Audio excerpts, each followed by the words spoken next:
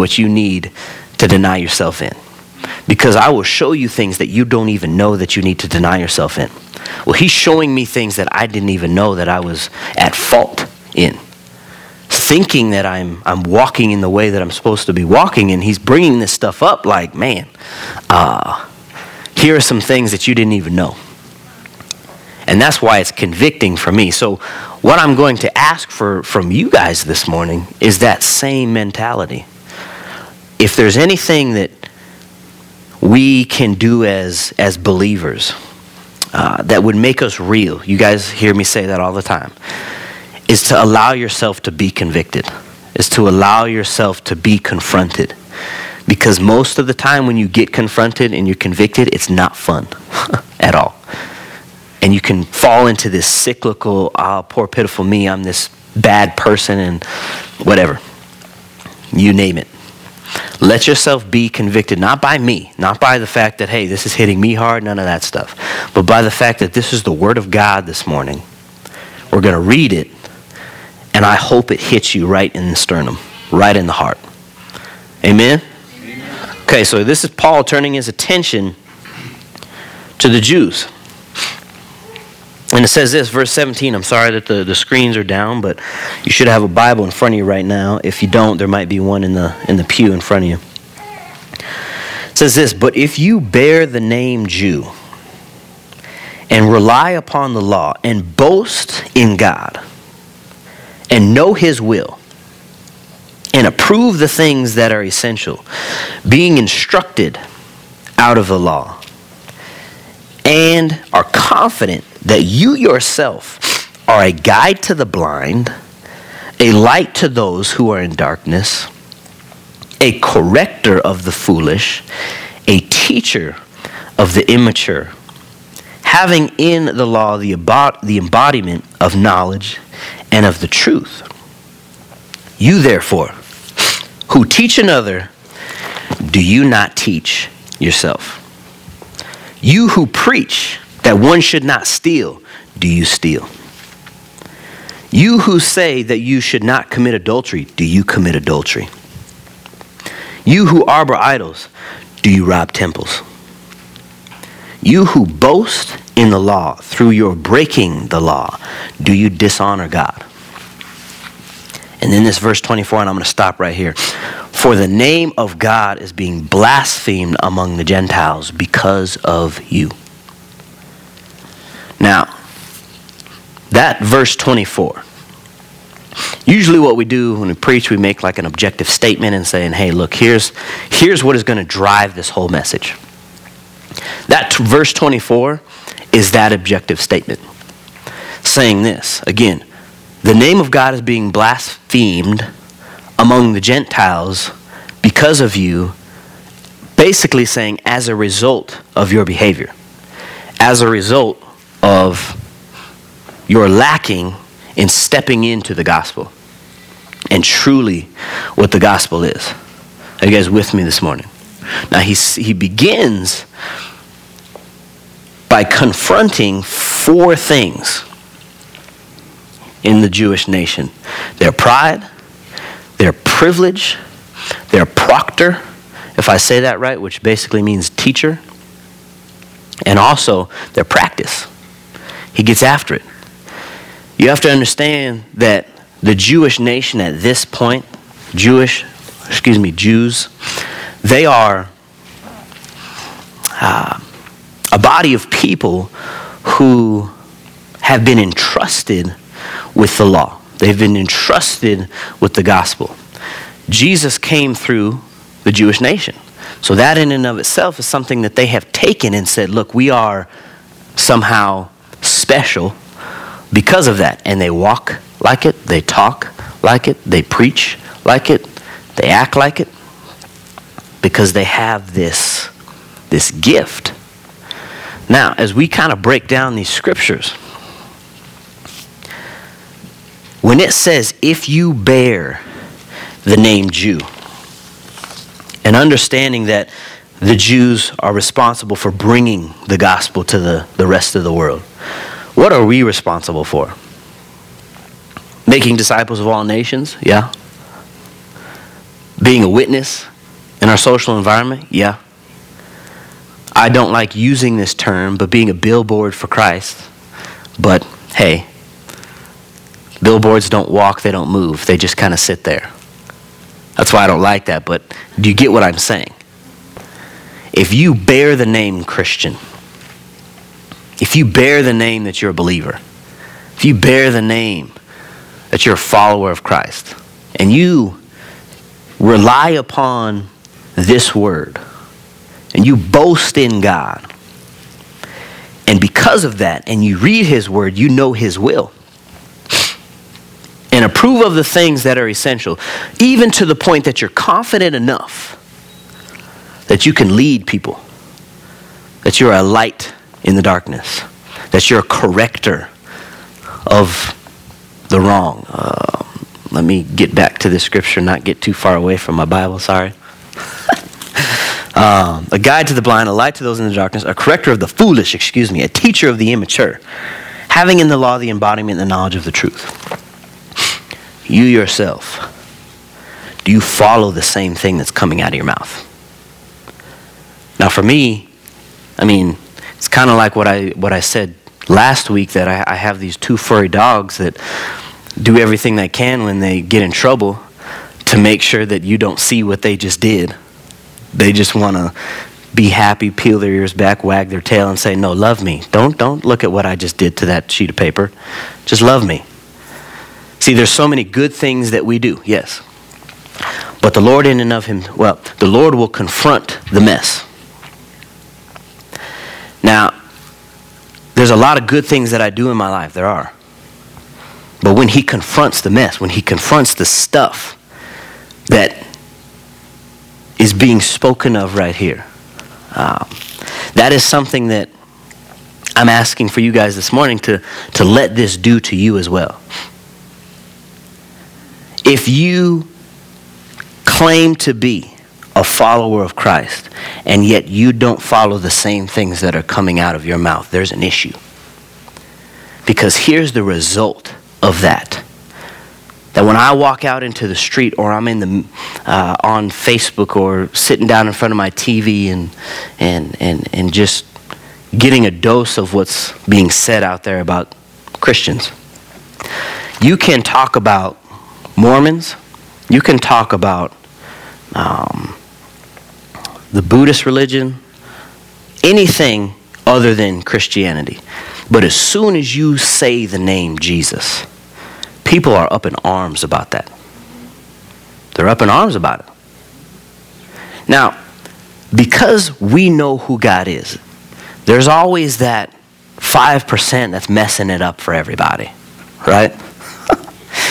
I always say that to people, and please don't take this out of context, that, there's always some of those black people, sorry guys, that are just crazy.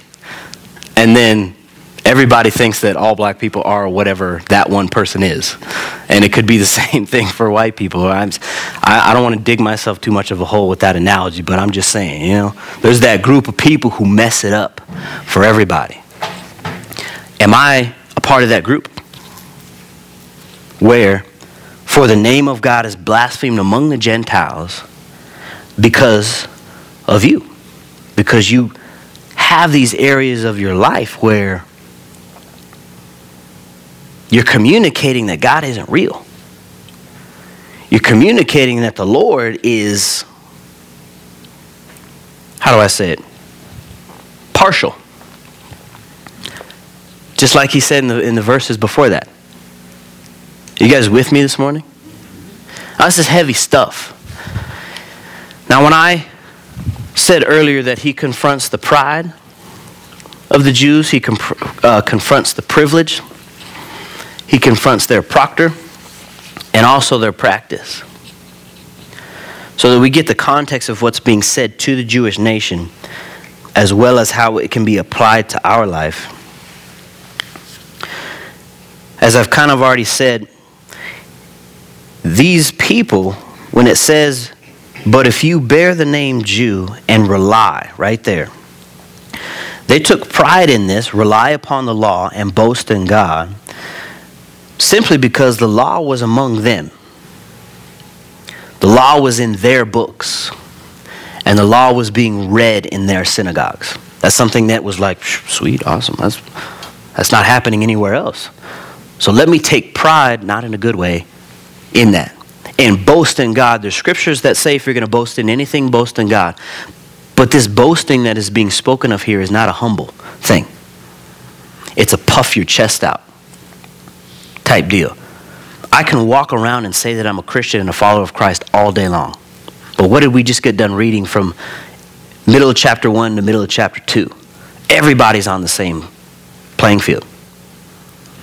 And you think, just as Beck preached, that just because the Lord isn't as quick to discipline you in the moment, that somehow he is saying, I'm not going to be God right now. No, he's patient. He's patient enough to let us come to a place where we repent. God's goodness and kindness leads us to repentance. That's up there in verse 4. But this boasting that he's getting at in these people is also a spiritual superiority complex, where they begin to look down on anybody who is not a Jew. And Paul's got to confront this stuff. Now, obviously, it's the Lord confronting the Jewish nation through Paul. But it's a boasting, ladies and gentlemen, in speech and not in lifestyle. Do you hear me when I say that? Yes. I don't need to boast about Christ through my mouth. I can. I don't need to. But do I boast about who he is through what I do? Yes. There's areas in my life where I do. There's areas in my life where I don't. And that is convicting. It should convict. What I need to do is just get a lifetime supply of Kleenex. Because I feel like every time you guys are here and I'm preaching, it's just like blah, blah, blah, blah. Thank you for that, though. I have my real mother here, but I have a bunch of other like secondary mothers. Beck says the same thing. Got like 5 of them. Are you guys with me? Not boasting in speech, but boasting in lifestyle. Now he confronts their privilege in the next verse. But if you bear the name Jew and rely upon the law and boast in God, verse 18, and know his will and approve of the things that are essential, being instructed out of the law, they were a knowing people. It's not like they didn't know. They had this in them. It's not like I don't know. Ladies and gentlemen, it's not like you don't know. It's not like you've come into this for the first time. Now, as I look around the room, like I know all of you, and I don't see any new believers in here. So that's why I can say that today. It's not like we don't know. What Paul is saying is, let's not let there be any gray area. Let's make it black and white. It's not like you don't know. So choose to boast, not in your speech, but in your lifestyle. Amen? And he continues very abruptly.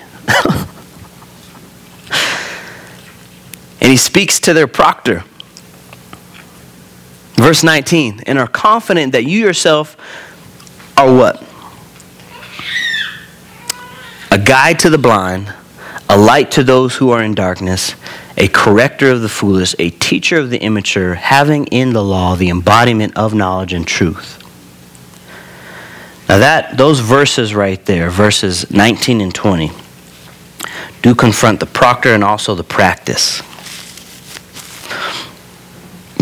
How is it that I come to a place where my confidence is in those things? What type of confidence is that? That's a question that I have. Well, we prayed last Sunday night for confidence in people. If you look in Proverbs, I think it's in Proverbs 18, it says the fear of the Lord is the beginning of confidence. It also says, fear of the Lord is the beginning of knowledge. All right, but there's a bunch of other things that say the fear of the Lord is, and there's something after that. One of those things is confidence. If I'm confident in that, where does that lie? Where's the foundation of my confidence if I believe that I can guide, I can be a light, I can teach, I can correct? I'm telling you right now, it better be in the fear of the Lord. Because what Paul is communicating here and is confronting these people with is that it's not. They are so of the letter of the law that if I just do all of what the law says, speak it out, but nothing happens in here. See, you can tell me and I can tell you all day long that I'm this great person. I can put on. I really can. But guess who sees the secret man? Guess who's in the secret place? It's Jesus. Now, this message, I don't want to beat you over the head with it. I really don't. As much as, as we've been saying, these are kind of the tough ones to preach, all right? But I hope that is convicting on the premise that non-believers, verse 24, non-believers are saying, your God is not anything to me because of what I see you doing. Whew.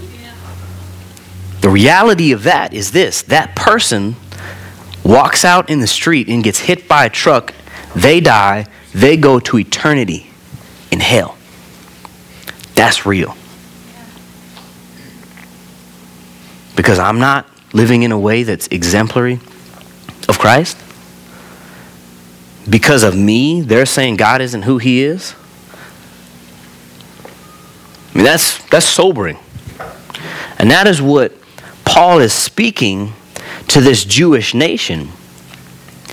That if we go all the way back to chapter 1, and Paul communicates to them that in verse 8, I thank my God through Jesus Christ for you all, because your faith is being proclaimed throughout the whole world. Now, I'm going to use this analogy. Analogies don't save anybody. Analogies are, to be honest with you, not really that great, but it helps us kind of understand what's going on. Now, this is purely speculation from me, and it's just something that I'm asking the Lord, is this something that I should continue to consider? I'm just going to be vulnerable with you guys in this, with that statement. That if Paul is saying what he's saying to the Jewish nation in chapters halfway through 1 through what we just got done reading, that means there's something wrong. There's something that is happening that isn't right. But yet we have this scripture that says their faith is being proclaimed throughout the rest of the world. Now, I had the wonderful privilege in high school to play in what's called the AAU, basketball. It's like a club team. And you just go around to cities all over the nation and you showcase your talent so that you can possibly get a scholarship. And there's hundreds of thousands of kids. There's thousands of them. So it's kind of like, you're that little goldfish as you walk into PetSmart and there's just this huge tank full of goldfish. That's kind of what you feel like. Well, everybody know who LeBron James is? Heard that name? Good. I actually had a chance to watch him play in high school in one of these. It was amazing. This guy is 6 months younger than I am. All right? I graduated high school. 6 months later, he signed a $90 million shoe contract. That's unfair. Yes. But I got a chance to watch him play, and it was phenomenal. But see, everybody in the AAU basketball realm, if you know basketball, you knew who he was. But let me say this, if you didn't know basketball, you didn't know who he was. The reason I say that is same thing with football, same thing with construction for me. There's certain things about knitting that I have no idea about because I don't knit. My mom does. But if you say something about it because I am connected to that, then yes. So here's what I'm saying with this comment in chapter 1. Was the faith being proclaimed by those who were non-believers? Or was the faith of the Jews being proclaimed by other Jews walking in the same, I want to say, deficiency? Are you chugging with me this morning?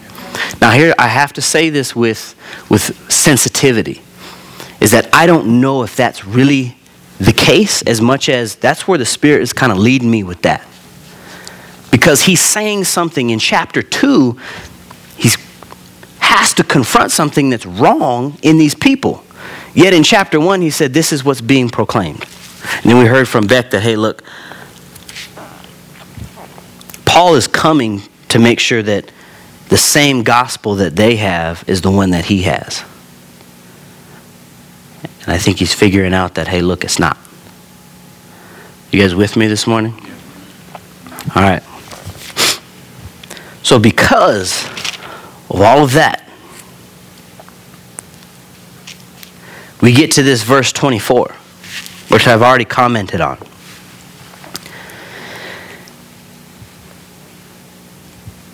And verse 24 is as a result of how these people are living. It's as a result of how they're treating the community. People who don't know Jesus, the people who even do know Jesus. It's as a result of your gospel. It's as a result of my gospel, not the gospel of Jesus Christ. Does that make sense this morning? Now, oh wow, hey, look, we got one. How long has that been up there? Okay, awesome. Good. Good, I'm glad you guys can see something. Paul continues in verses 25 through 29, talking about circumcision. And I'm going to touch on this just a little bit, because I really believe that what he wanted me to bring today was 17 through 24.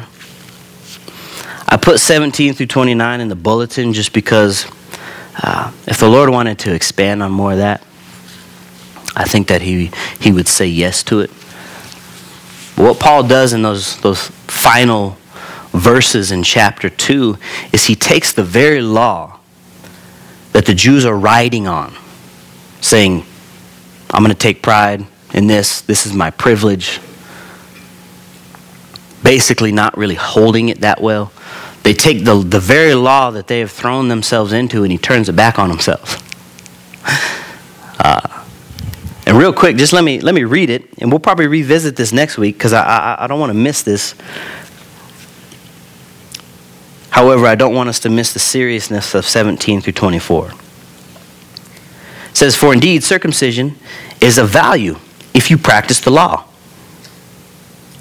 Now before I go, let me just communicate to you that circumcision was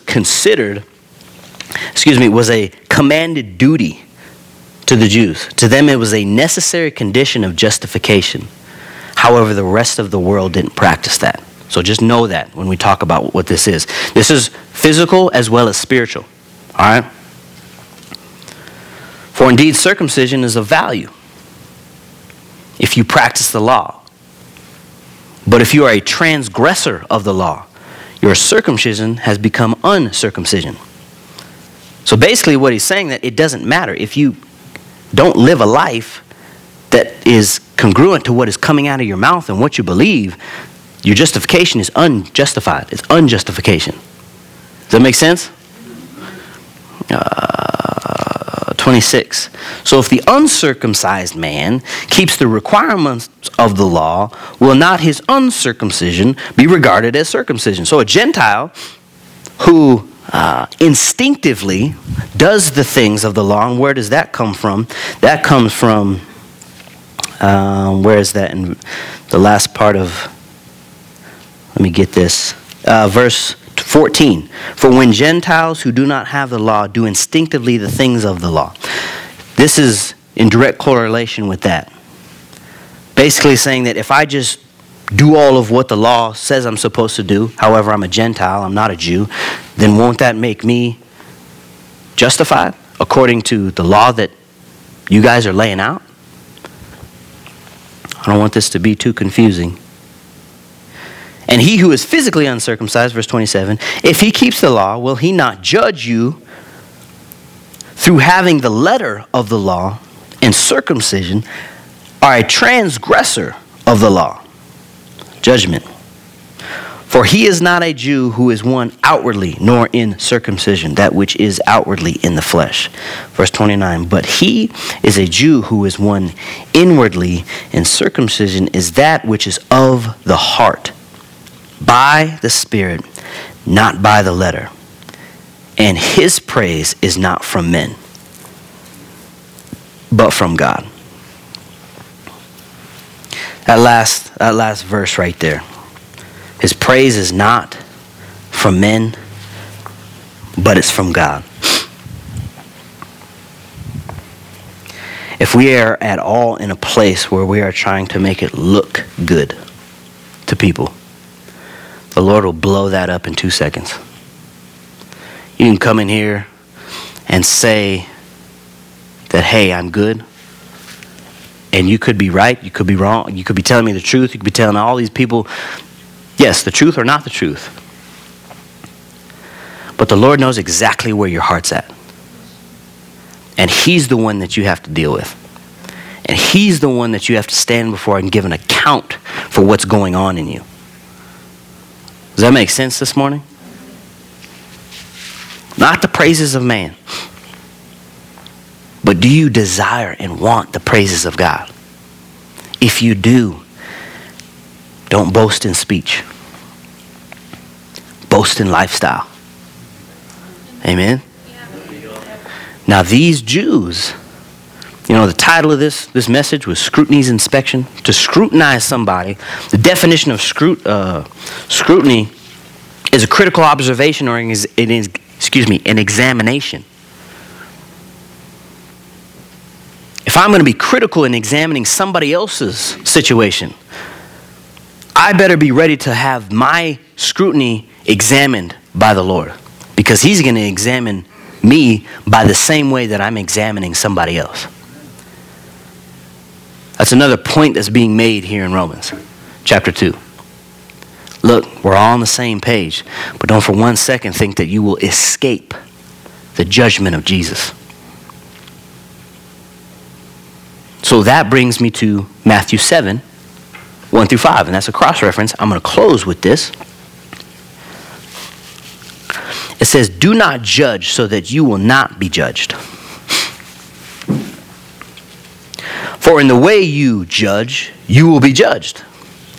And by your standard of measure, it will be measured to you. You walk into this church or into any building, and you immediately judge somebody. I'm letting you know that the Lord's going to judge you on that same measure. The same one. Now again, I don't want to beat you in the head with that this morning, but that's real, ladies and gentlemen. So then it continues and says this. Where am I here? 3. Why do you look at the speck that is in your brother's eye, but do not notice the log that is in your own eye? Or how can you say to your brother, let me take the speck out of your eye, and behold, the log is in your own eye? You hypocrite. First take the log out of your own eye, and then you will see clearly to take the speck out of your brother's. Man.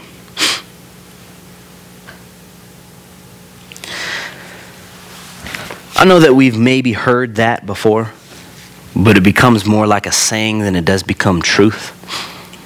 I'm just asking you guys this morning, again, to let this scripture convict you, because if we can't be the example of who Christ is and is causing people to blaspheme the name of Jesus, if that's not a serious thing to us this morning, then maybe the switches that we have in us, as my dad has said for 15 years, maybe your switches are burned off. Maybe they're just not there anymore.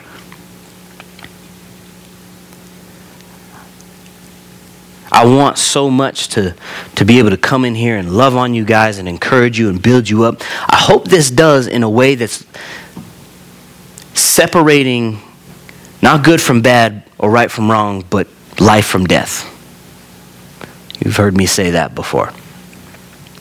Be encouraged because now you have more of the truth. Just live by the gospel and let the rest take care of itself. But don't be a fake individual in anything. The areas of your life that the Lord is going to, will, on a continual basis, convict you in, man, that's a privilege. Because he works on those who he loves. So just be a good representation of who Christ is. Boasting, I'll say it again, not in speech, but in lifestyle. And the judgment that we exact on other people will be put on to us. So how about this? Just don't judge. Sounds good, doesn't it? Pretty simple, isn't it? Very simple, very black and white. Let's go ahead and get the worship team back up here and get prepared for our offering this morning. You know, these sets of scripture can be very abrupt. These sets of scripture can be very confrontational. They can just confront you. And what I'm hoping is that what we can do is use this time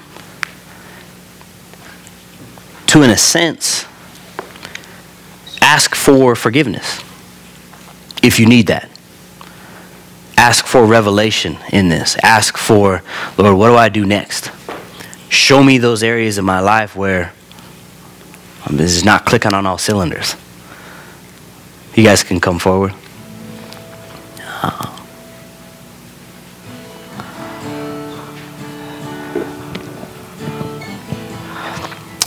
Father, we thank you for the offering, Lord, and just for who you are. And Father, how you don't play with us on anything. But Lord, you're more than anything a God of love. And when you deal with us, Lord, you deal with us in love. And not out of spite. But Father, because you want us to be blameless. You want us to be justified by nothing else other than you. Thank you for that this morning. Lord, I thank you for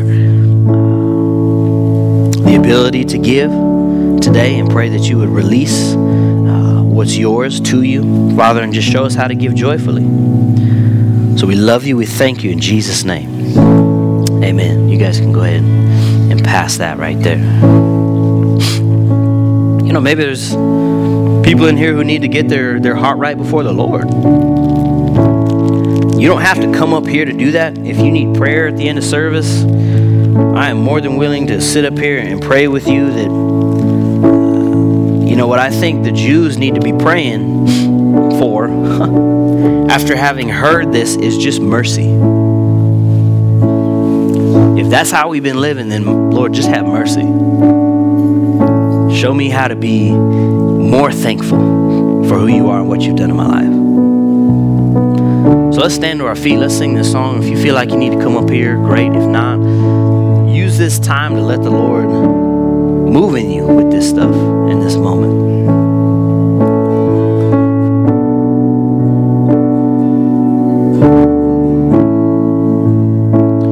Then sings my soul, my Savior God, to thee.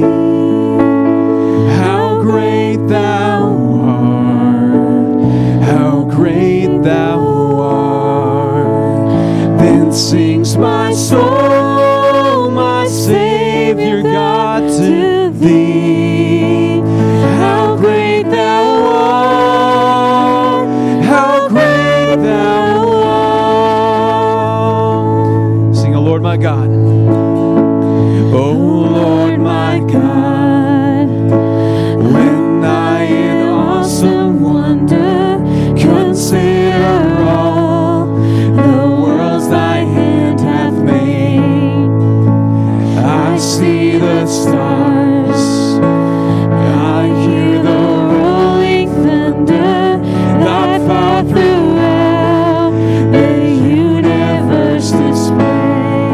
my soul. Then sings my soul, my Savior God, to thee.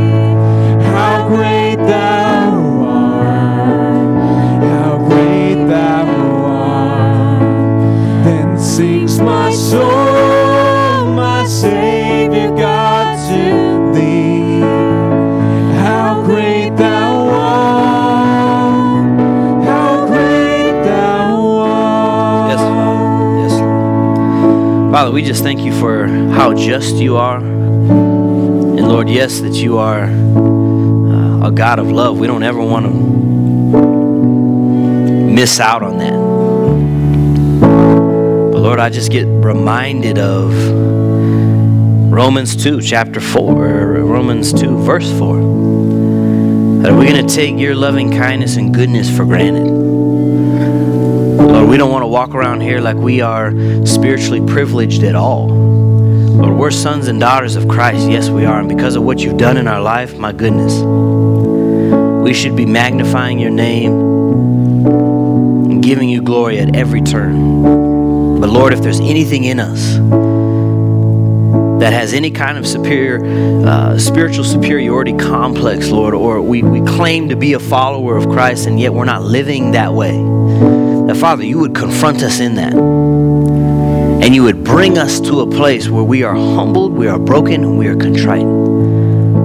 That we don't beat ourselves up for it. But Father, we simply just take a step towards you this morning. I believe that's all that you're asking us to do, is leave the confusing part of it behind and step into the simplicity of what it means to just follow you.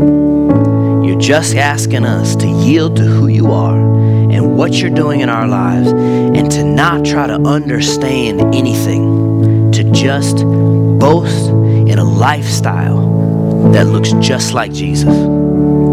This morning, Father, show us how to step into that.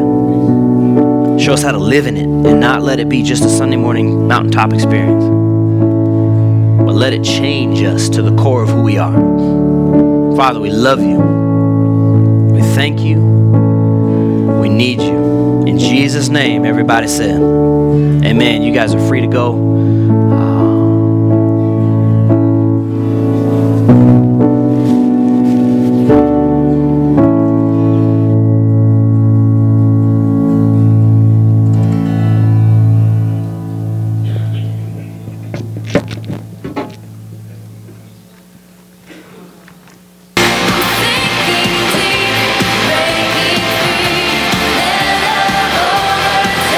me, I'm rushing in.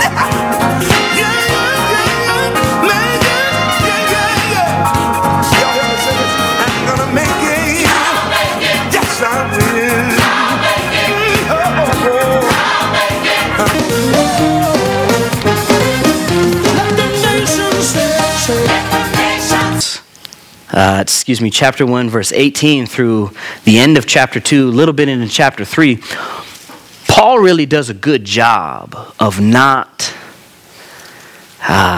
letting there be any gray area.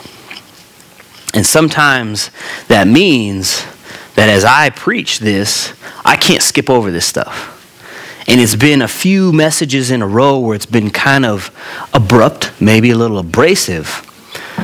But what do we know about the truth? The truth will what? Set you what? Free. There's freedom in it. There's a difference between being naive. There's a difference between being ignorant. But there's also the other side of the spectrum. If you know, then why not? Walk in it. For me, for whatever reason, as I was studying this and picking it apart, the Lord He's very gentle, but at the same time, He doesn't play around. It's like sticking a knife right here, and then ever so slightly just like keep pushing it in. The more you read, you're like, oh my gosh, that's me. That's me. And so I want you to know that what is coming out today is as much of a confession from the man up front that I am not perfect. Nobody in here is perfect. And the best way that I can explain it is basically through Luke 9:23, where we know that verse to say, if anyone wishes to come after me, he must deny himself, pick up his cross daily, and follow me.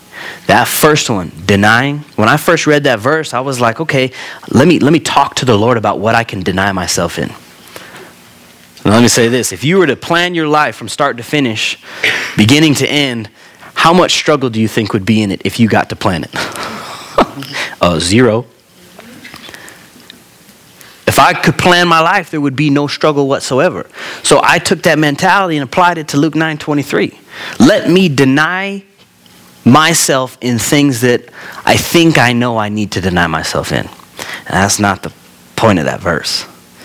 He's saying, ask me to show you the areas that you need to deny yourself in. Because there may be some that you have no clue that you need to deny yourself in. You with me this morning?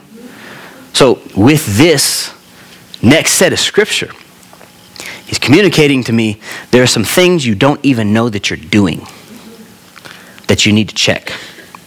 There are some things you don't even know that you're letting slide that you need to check. And I'll tell you what, it's humbling. I cannot sit up here and skip this scripture because it's convicting to me and I don't want to preach it. I'm not saying I don't want to preach the word. Don't hear me say that. But to kind of connect with you guys this morning, it's hitting home. So what I'm going to ask from you, I guess, this morning, is that it hit home. You let it hit home for you as well. There is scripture that says the word of God will pierce like a two-edged sword, double-edged sword, separate bone from marrow and soul from spirit. It's supposed to be that way. I want to be able to encourage you guys in the truth this morning. At the same time, I'm not going to withhold the truth from you in fear of hurting your feelings. Beck made an observation. I think you four came in and were the first four to sit on this side of the church. And in my head, I'm like, everybody's over here. I'm sitting there, back there thinking we're preaching Romans. I'm being too hard on them. Everyone's leaving. What's going on? All of a sudden, everyone shows up. I'm like, oh, thank you, Jesus. All right. But yeah, I mean, this stuff it's confrontational for a reason. It's not meant to beat you up. It's meant to lift you up. Because think about a hot air balloon that's tied down. It's supposed to go vertical. Let's snip all of those tie downs today that have to do with sin, pretty much. Let's get right to the point. Call it what it is. Amen? Amen. I'm going to read this. And actually what I'm going to do, I did this a little bit backwards first service. Usually what we do is we come in with like an objective statement saying, here's what the entire Sunday is going to be about. Here's what the message is going to be about. Here's the phrase. I want you to go home with this. That objective statement is verse 24 in chapter 2. So if we could toggle through to get to that, just so it's up there. If not, I'm just going to read it. You should have a Bible in front of you. If not, your little pocket knife phone, whatever that is. It says this. This is the statement for today. For the name of God is blasphemed among the Gentiles because of you. Verse 24 of chapter 2. For the name of God is blasphemed among the Gentiles because of you. See, what's being communicated in that verse right there is that as a result of some behavior, the Gentiles don't see God as who God really is. As the result of Christian behavior, people don't see Jesus for who he is. That's heavy. All right, now let me start in verse 17 and we'll get down to 24, and I'll probably at the end, if I have enough time, read 25 through 29 because it's a big thought. I want to make sure we get at this thing. But it says this. I'm sorry.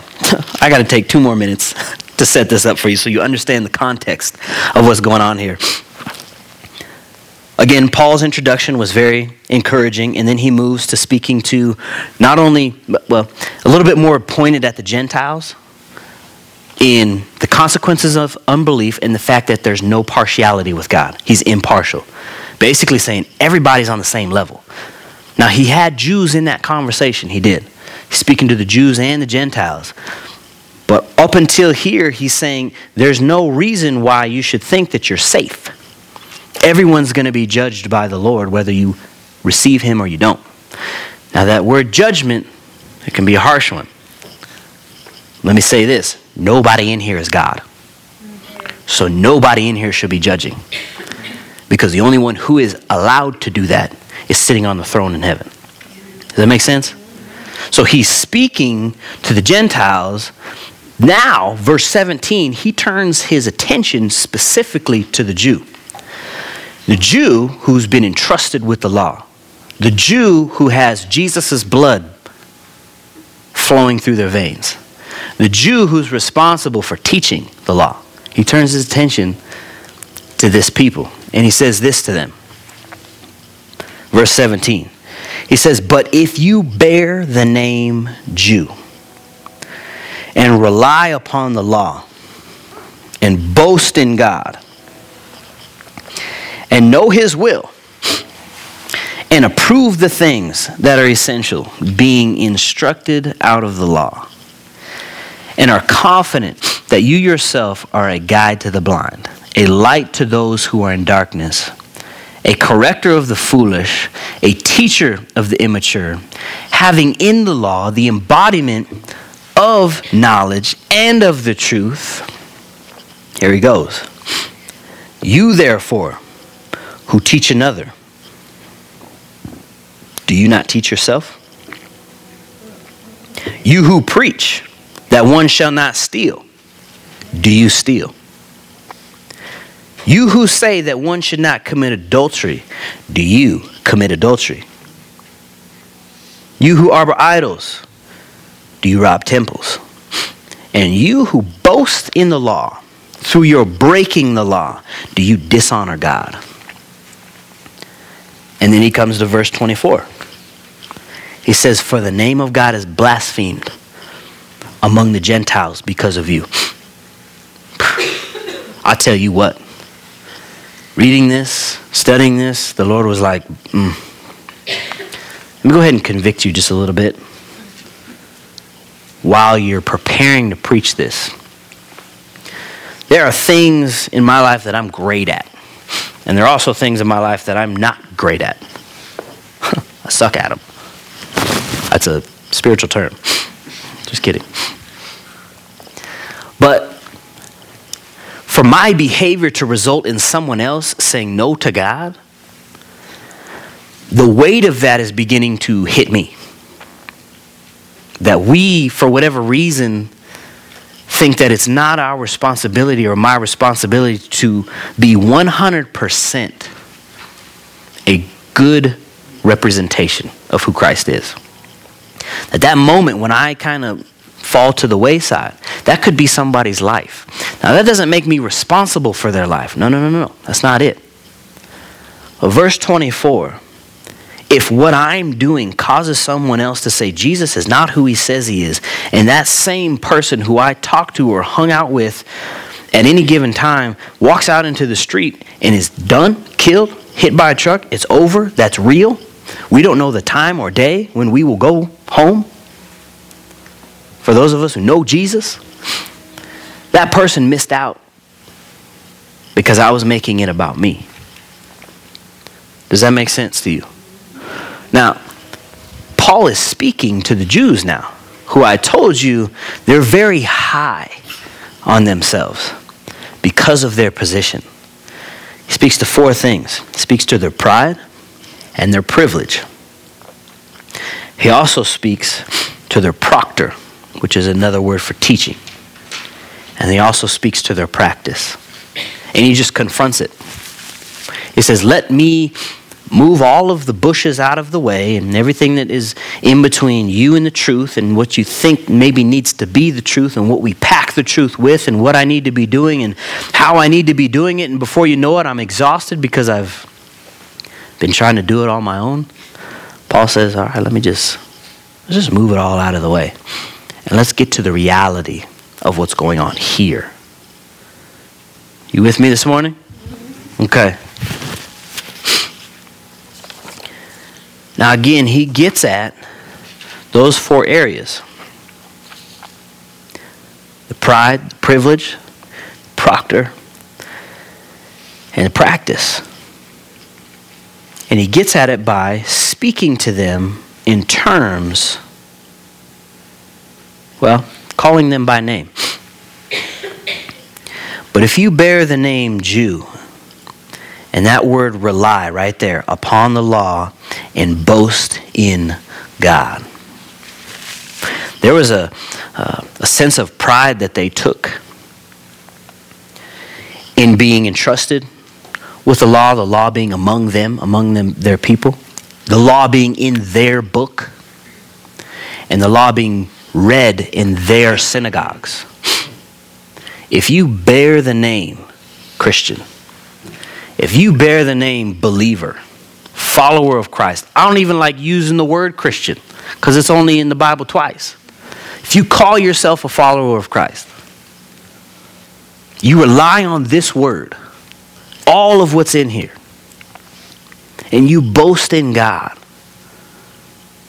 Is that sinking in this morning? I haven't finished the statement, but hey, if all of those are true in your life, the boasting that is being talked about here is not the boasting that is spoken of in other scripture that says, if you're going to boast in anything, boast in God.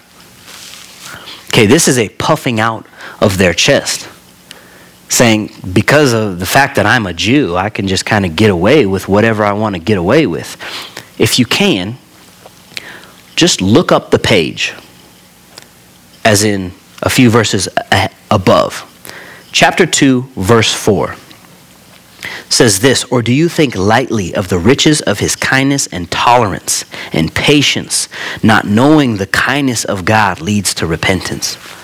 Just because he didn't blow your butt out of the water today doesn't mean that you have a free pass to continue to sin. That's real stuff. Let me move all of the stuff out of the way and let's just get to the truth. If we call ourselves believers, then it should look a certain way. Are you with me this morning? This is convicting me in areas of my life that I didn't know were that serious. And the reason why it's convicting me so deep is because it has to do with people's lives. Where are they going to end up when they die? That's massive. And if I have some kind of influence in that, but I put myself in front, or my comfortability in front of God, then I've missed an opportunity. That's the weight that's sinking in to me right now with this scripture. He continues by saying this. Verse 18, and know his will and approve the things that are essential, being instructed out of the law. That's a privilege to know the will of God. See, these Jews, they knew that because they had the law to read. They had it to study. They had it to break down. They knew that. They were a knowing people. There's a privilege to that. Now, what they were doing was using that to their advantage and, in a sense, bringing in a mentality of spiritual superiority in their region. See, the reason why I'm saying that is because Paul's addressing something that's an issue. This is the mentality of the Jew. So he has to get at this. There's a reason why this is in Scripture. Approve the things that are essential, being instructed out of the law. Okay. Then here we go with the proctor and the practice. And are confident that you yourself are a guide to the blind, a light to those who are in darkness, a corrector of the foolish, a teacher of the immature, in having knowledge and having truth. There are scriptures in, I'm going to say Psalms, that say the beginning of knowledge is, and there's a couple things after that. The one that's most notable is the beginning of knowledge. The fear of the Lord is the beginning of I said that wrong. There's places in Scripture where it says the fear of the Lord is the beginning of, and then there's something fill in the blank, all right? The most notable one is the fear of the Lord is the beginning of knowledge. Well, there's also Scripture that says the fear of the Lord is the beginning of confidence. There it is. Love it. The fear of the Lord is the beginning of confidence. What confidence is being spoken of right here? And are confident that you yourself are all of these things. If it doesn't start with the fear of the Lord and it starts with self, then here's what's going to happen. You're going to boast in speech and not in lifestyle. You catch that? You're going to boast in who God is, puff your chest out in speech, but your life will not reflect who He is, because in that area of your life, you just don't fear God. And that is scary. That is what, bless you, that is what He is saying to me in areas of my life. If I'm completely honest with you, there's areas that I fear God in and I'm like shaking. And there's other areas that He's saying, you don't fear me as much as you need to in this area. And His loving kindness and goodness leads me to repentance, saying, oh Lord, please don't blow my butt out of here. Are you with me this morning? See, I want this, ladies and gentlemen, to not be me coming with the hammer and beating you over the head with the Bible this morning. As much as I want it to be an encouragement in saying, okay, will I let this convict me today? Will I let it move me from saying one thing and doing something totally different to meaning exactly what I say and doing it? Because I call myself a follower of Christ. Amen? Let's continue in this morning. As my nose runs off my face. I feel like every single time you guys come in here and see me preach, I'm just like all over the place with the tissues. Pastor Square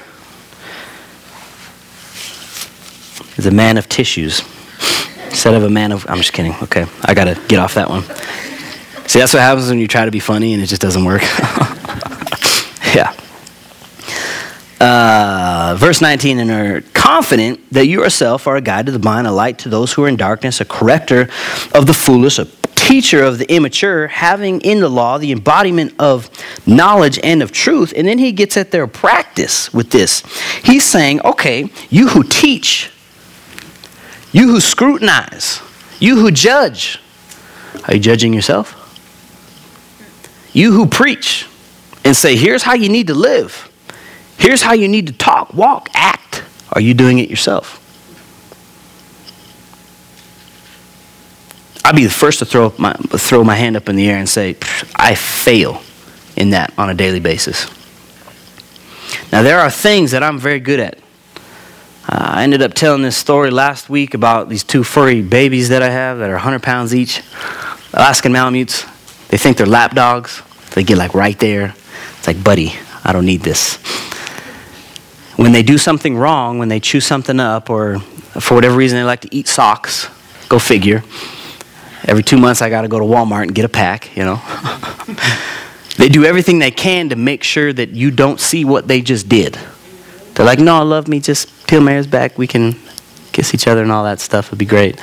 And it's like, nah, you just did something, but you're trying to get me to take my eyes away from that. See, the Lord will deal with your mess as much as He will deal with everything that you've done good.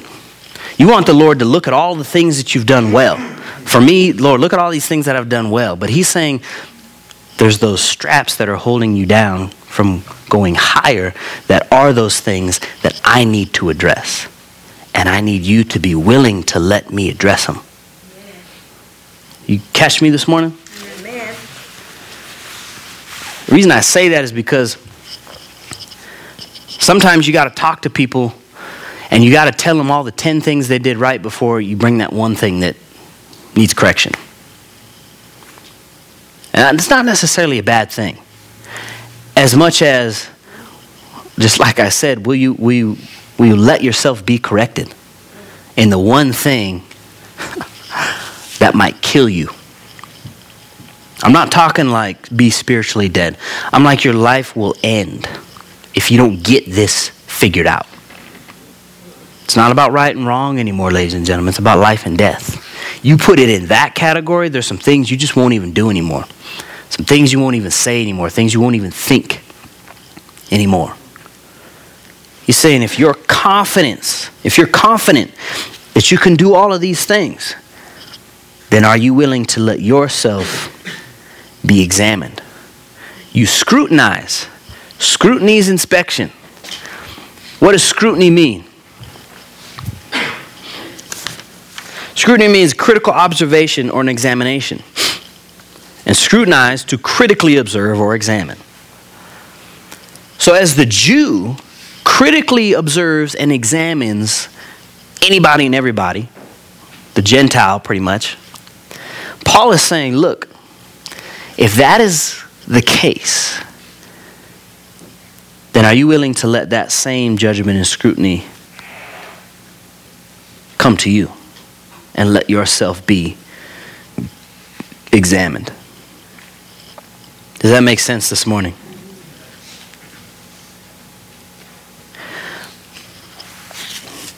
The point that I want to make this morning, more than anything else, is that you guys would walk out of here with the mentality that I cannot boast in who God is simply with my mouth. I cannot boast in who God is simply with preaching the good news. I can't boast in who God is telling somebody, here's what you need to do to get out of a hole.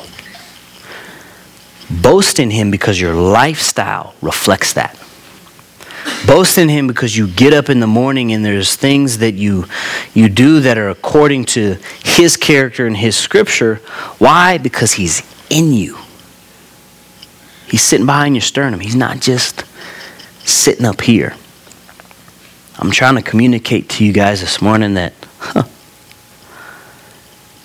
this is hitting me like super, super hard. Again, because it has to do with people's lives. If you put it in that category, that you're responsible as a Christian to, like it says in Matthew 28, 19, and 20, to go therefore and make disciples of all nations, that's a command. Go make more Jesus-like people. When my comfortability becomes more of an issue than the will of God in my life, people miss out on an opportunity to be with the Father if that's the situation that He's put me in to influence that person. Does that make sense?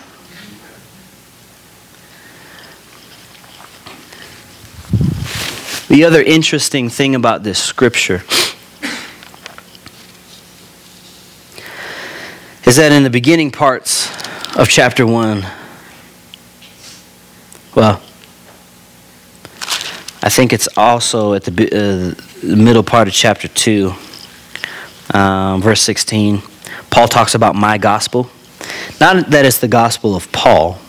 It's obviously the gospel of Jesus Christ, but the one that is in Paul. You guys heard a message from Beck about the fact that Paul was writing to the church of Rome to basically compare gospels and say, if your faith is being proclaimed throughout the world, then I want to make sure, having not been there and having not established that church, a church that's been established for 20 years, that our gospels are the same. See, I would want to know that any one of you guys sitting over here, if you were to walk out of here, well, let me just say this. If I was to interview everybody in here after a message, would you all say the same thing? Or would you say 25, 30, 40 different things? Paul's saying, I want us all to be on the same page. And if we're not on the same page, let's figure out where we're off. Let's address it. Let's be grown men and women, okay? Get a little crazy there. We can be grown and get on the same page with this stuff. Paul says something chapter 1. And it is verse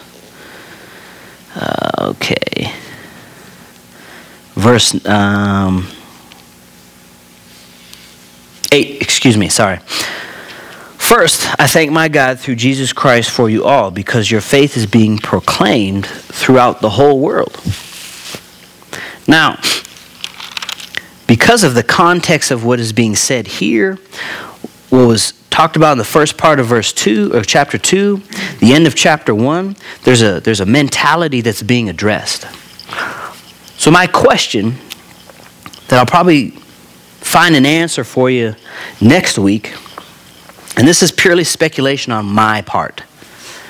The only reason I'm going out on a limb on this one is because there's a difference between what's being said in that statement in chapter 1.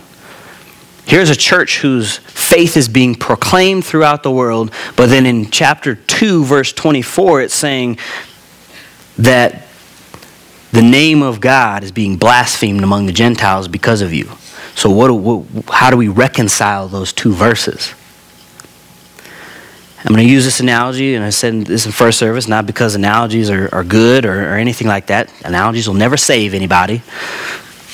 But I used to play basketball. Basketball was my first passion. Football paid for school, but basketball, anybody ever heard of the AAU basketball? I mean, it's basically a club. What you do is you sign up for these teams, and you basically travel all over the nation, and you just play. There's thousands and thousands of kids who jump into this stuff so that colleges can see these kids and possibly give them a scholarship. It's one of the best ways to get noticed if you go to the right tournament, whatever. Everybody know who LeBron James is? Yeah. Well, I had an opportunity, thank God, not to play against him, because that would have just been horrible. But to see him play while I was at a tournament that he was at. This was either in Kentucky or Indiana. I can't remember the two. Remember which one. But everybody in that gym knew who he was, because everyone in that gym was into basketball and had a basketball mentality. They knew the game. They knew the ins and outs. They were connected to that, accustomed to it, right?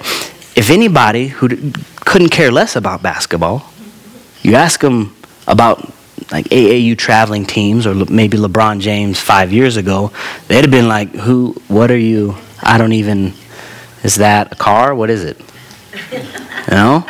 AAU is stand for something? Sure. What I'm trying to get at here, and same thing with construction, like somebody talks to me, my mom knits. She talks to me about knitting sometimes. I'm like, I have no clue what you're saying. This is a different language, because I just don't do that. Construction, some people just don't do that. But because I do, I have that language. So what I am wondering is the faith that's being proclaimed throughout the world coming from the mouths of Jews who are acting the same way that these Jews are acting? Does that make sense? Because they are accustomed to that lifestyle, because they're in it, because they're saying, here's how it's supposed to be done, they're bragging about that to the othermost parts of the world. See, that's pure speculation on my part. And I'm saying to you right now, I have zero scriptural background or reference for that. But it is a thought based on the fact that in verse 8 of chapter 1 and verse 24 of chapter 2, those are two diametrically opposed statements. But what I do believe is that the Lord will never take two scriptures and butt them up against each other. He never will. But if something is being proclaimed throughout the world, it better be the truth. Does that make sense? And who's going to proclaim it? Are you going to do it with your speech? Am I going to do it with my speech? I could. How about doing it with our lifestyle? How about doing it with the way that we live? That is about as black and white as it gets. And I am convicted in the fact that the Lord is showing me things in my life that I know and did not know that I need to not be a poor representation of who Christ is. Because people's lives are on the line. Amen? Now, very quickly, as we begin to close here, these last few verses, which I'll probably be able to expand on a little bit more next Sunday. I just don't have a lot of time to get into the depth of this, but Paul takes this Jewish nation who is so by the letter of the law. Not what's going on in here. They just say, if I can just do this, this, and this, and this, and I got Jesus' blood flowing through my veins, then I'm okay. He takes the law, the very law that they're abiding by, and flips it upside down and says, there might be a few holes in it. He says this, for indeed, and we're talking about circumcision, all right? Now, circumcision for the Jews is a big deal. I wrote this down just so I could say it right. It was a commanded duty to the Jews. It was necessary, a necessary condition of, catch this word, justification. But the rest of the world didn't practice that. This entire book of Rome is about justification by faith. Not by some outward or inward circumcision, okay? Justification by faith. So he's hitting them right between the eyes with something that they thought by the letter of the law set them apart. And he says this, for indeed, circumcision is of value if you practice the law. But if you are a transgressor of the law, your circumcision has become uncircumcision. It says you can be that all that you want. But if you take what the word says and you don't live it, it doesn't matter. Straight up. Let me put it in layman's terms for you. It just doesn't matter. So if the uncircumcised man keeps the requirements of the law, will not his circumcision be regarded as circumcision? Okay, so let me take a non-believer who, like it said in verse 14 of chapter 2, for when Gentiles who do not have the law do instinctively the things of the law. So he's saying if there's a man who's a non-believer but does so many good things, how many times have we heard that narrative? There's so many good people in this world doing so many good things, but they don't know Jesus. Well, I'll say this, there's no amount of good things that can get you into heaven. But what this is talking about is if that, okay, according to your law, in the Jewish nation, if that man does everything according to the law, then he should be justified. See, he's just poking holes in this stuff. You guys with me? Verse 27, and he who is physically uncircumcised, if he keeps the law, will he not judge you, who through having the letter of the law and circumcision are a transgressor of the law? Again, circumcision was a commanded duty for the Jewish nation. So it speaks to judgment in that verse. Verse 28, for he is not a Jew who is one outwardly, nor in circumcision that which is outward in the flesh. Now catch this last verse here. But he is a Jew who is one inwardly, and circumcision is that which is of the heart, by the Spirit, not by the letter. And his praise is not from men, but from God. You know, I go back to what I was saying at the beginning of this message, that I don't want anybody coming in here being fake. Let's just say that, myself included. That if you're looking for the praise of man, Colossians 3:23 and 24 say, do what you do for God and not for man. It's like hitting a log with a blunt axe. You're not going to get very far. But if you boast not in speech, but you boast in lifestyle, the praises that you will receive will be from God. And I tell you what, that's what's important to me. There's a lot of things that are said about a lot of people, myself included. But if I stand before the Lord, what he says is most important to me. The fact that I'm right in his eyes is what's important to me. If that's the motivation, then it makes this horizontal relationship that we have with each other that much more fruitful. It all takes care of itself. You guys catch me on that? And I'll close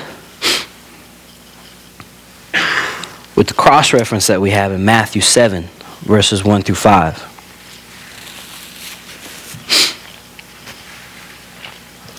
It just says this. It says, do not judge so that you will not be judged. For in the way that you judge, you will be judged. And by your standard of measure, it will be measured to you.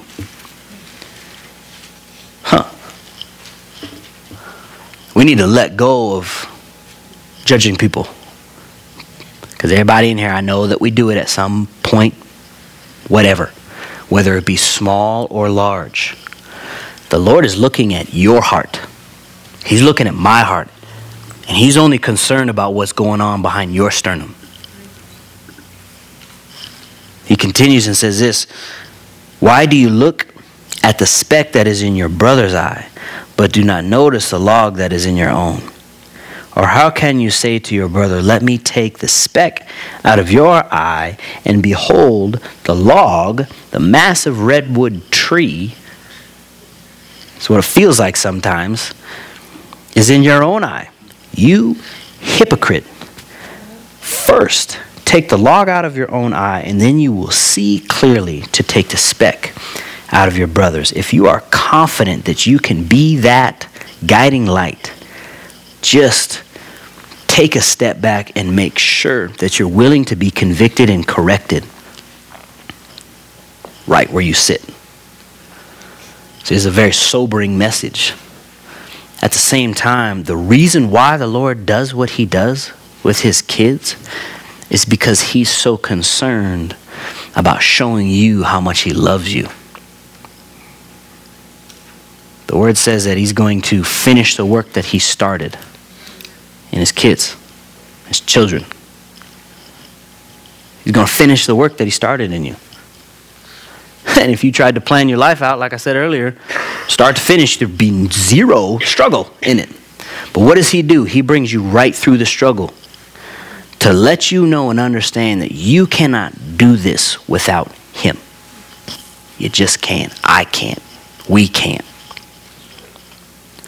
But we have to be willing to see the truth for what it is. Take off our mask and everything that we put on. And say, Lord, examine me. That's a scary prayer. It is. But I guarantee it'll set you free. Because you will not have any kind of weight holding you down from you rising up out of whatever circumstance it is that you're in right now. I don't want to get away from God's love this morning. He'll confront you in love, but He's doing it because He knows how detrimental sin is to your life. He conquered it, but there's consequences to it. Sin is gone. We get a free pass to heaven if we just accept Him into our heart. That's it. That's all we have to do. That's how simple He is. I love that. But after that, He's saying, just submit to me. Just yield to what I have for you. And don't try to pack it with anything else. It's very, very, very simple. You guys with me this morning? Amen. Well, let's get ready for our offering. I'll ask the worship team come back up here so we get prepared to close today. Oh, there are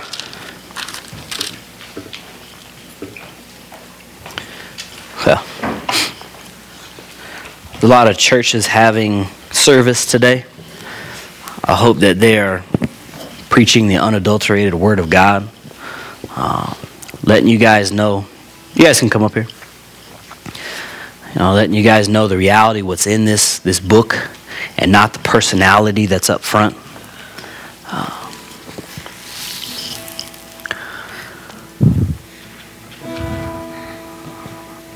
And if what's in the Word, I guess if it doesn't convict you,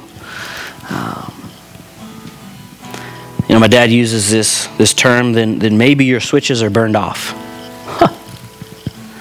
Like we have to get to a point where we read what we read, and you let it hit you. It can't be, oh, that's not for me, it's for somebody else. Oh, I'm sorry. I'm sorry, I'm not sorry. It's for all of us.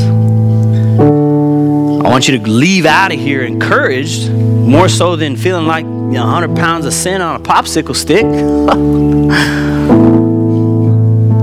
Encouraged in the fact that He gives us room to mess up and still be madly in love with us. That's the type of God you serve. It doesn't give us free reign to go do whatever we want to do and sin all the time. That's not it. But He says the door is always open. Repentance is not the only thing, but you want to come back to the Lord? Like the prodigal son, he came to his senses. He got up out of the pig trough and he walked home. You can do that this morning if you need that. To get up out of the mess, out of the mud, say, I am sick and tired of living this way. I just want to go home. You can have that today. Let's pray for this offering and then we'll close. Father, I thank you for just the opportunity to give, Lord. I pray that it would be from a joyful heart. And God, we could worship you and honor you in it. I just pray for more of you in our lives, Father, and that it would be real. We can be a good representation of who you are. And that in and of itself would be our witness. So we love you. We thank you in Jesus' name. Amen. You guys can pass that.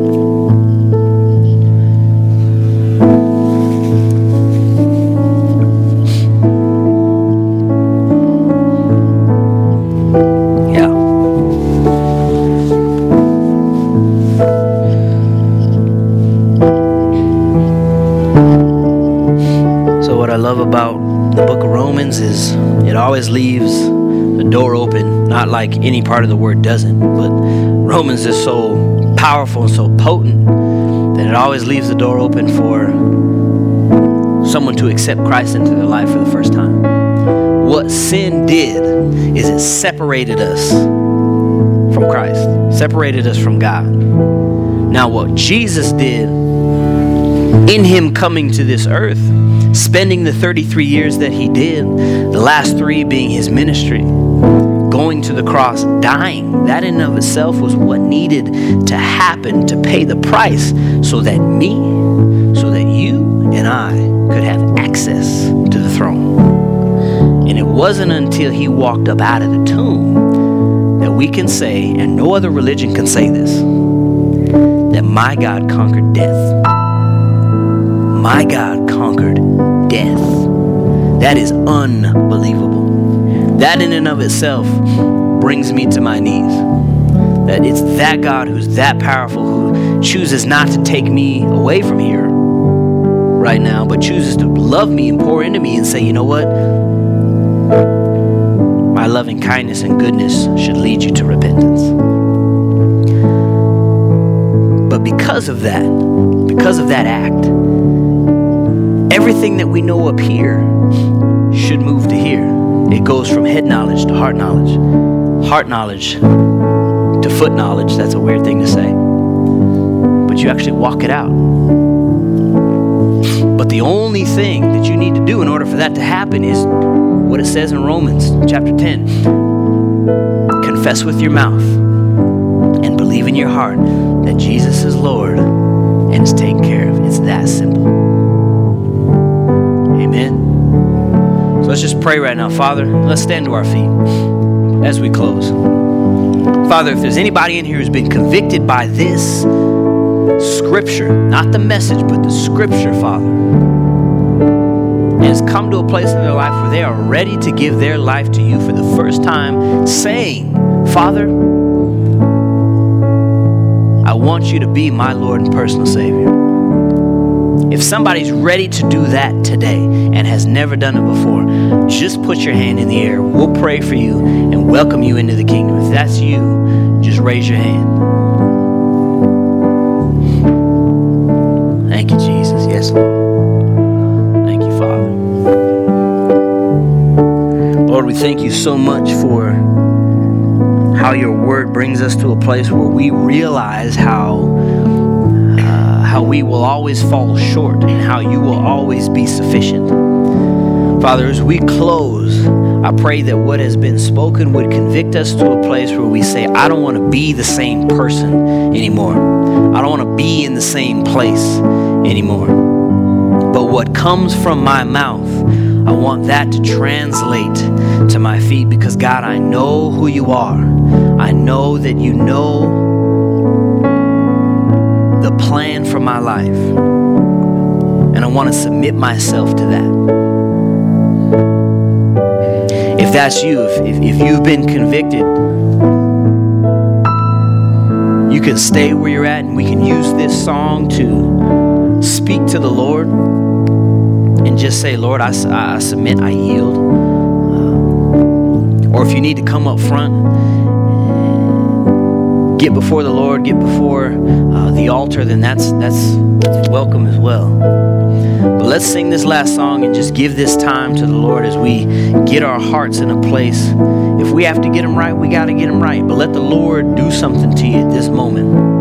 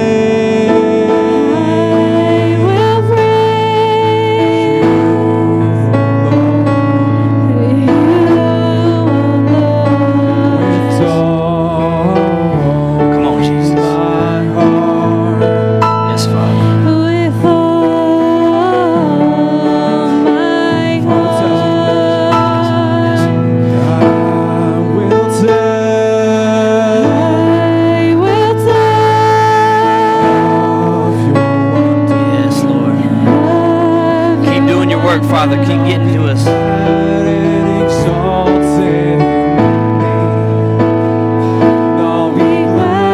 on, Father. Yes, Jesus. Come on. Praise your name this morning. I will sing praise to your name, Most High. I will sing praise to your name. I will sing to your Yes, Father. Yes, Lord Jesus. Father, thank you so much for what you're doing in here. And Lord, if we need to go back to our house and get to that secret, quiet place and just confess, Lord, I pray that we don't waste any time in doing that. We want to be your hands and feet. And we don't want your name to be blasphemed among those who don't know you because of our behavior, Father. But to not be a people who is so about the letter of the law as much as we are about experiencing our relationship with Jesus Christ on a daily basis and letting that come out of us. Father, convict us in that. I pray that as we go from this place, we will be protected. Father, go before these people, come after them, be all around them. I pray that they're clothed in the blood of Jesus and that no weapon formed against them will prosper. Father, we love you. We thank you. In Jesus' name, everybody said, amen. You guys are free to go. Just as a reminder, we have that building meeting, congregational meeting downstairs if you want to be a part of that. If not, you guys are more than welcome to head out. Yo. Good. It's all right.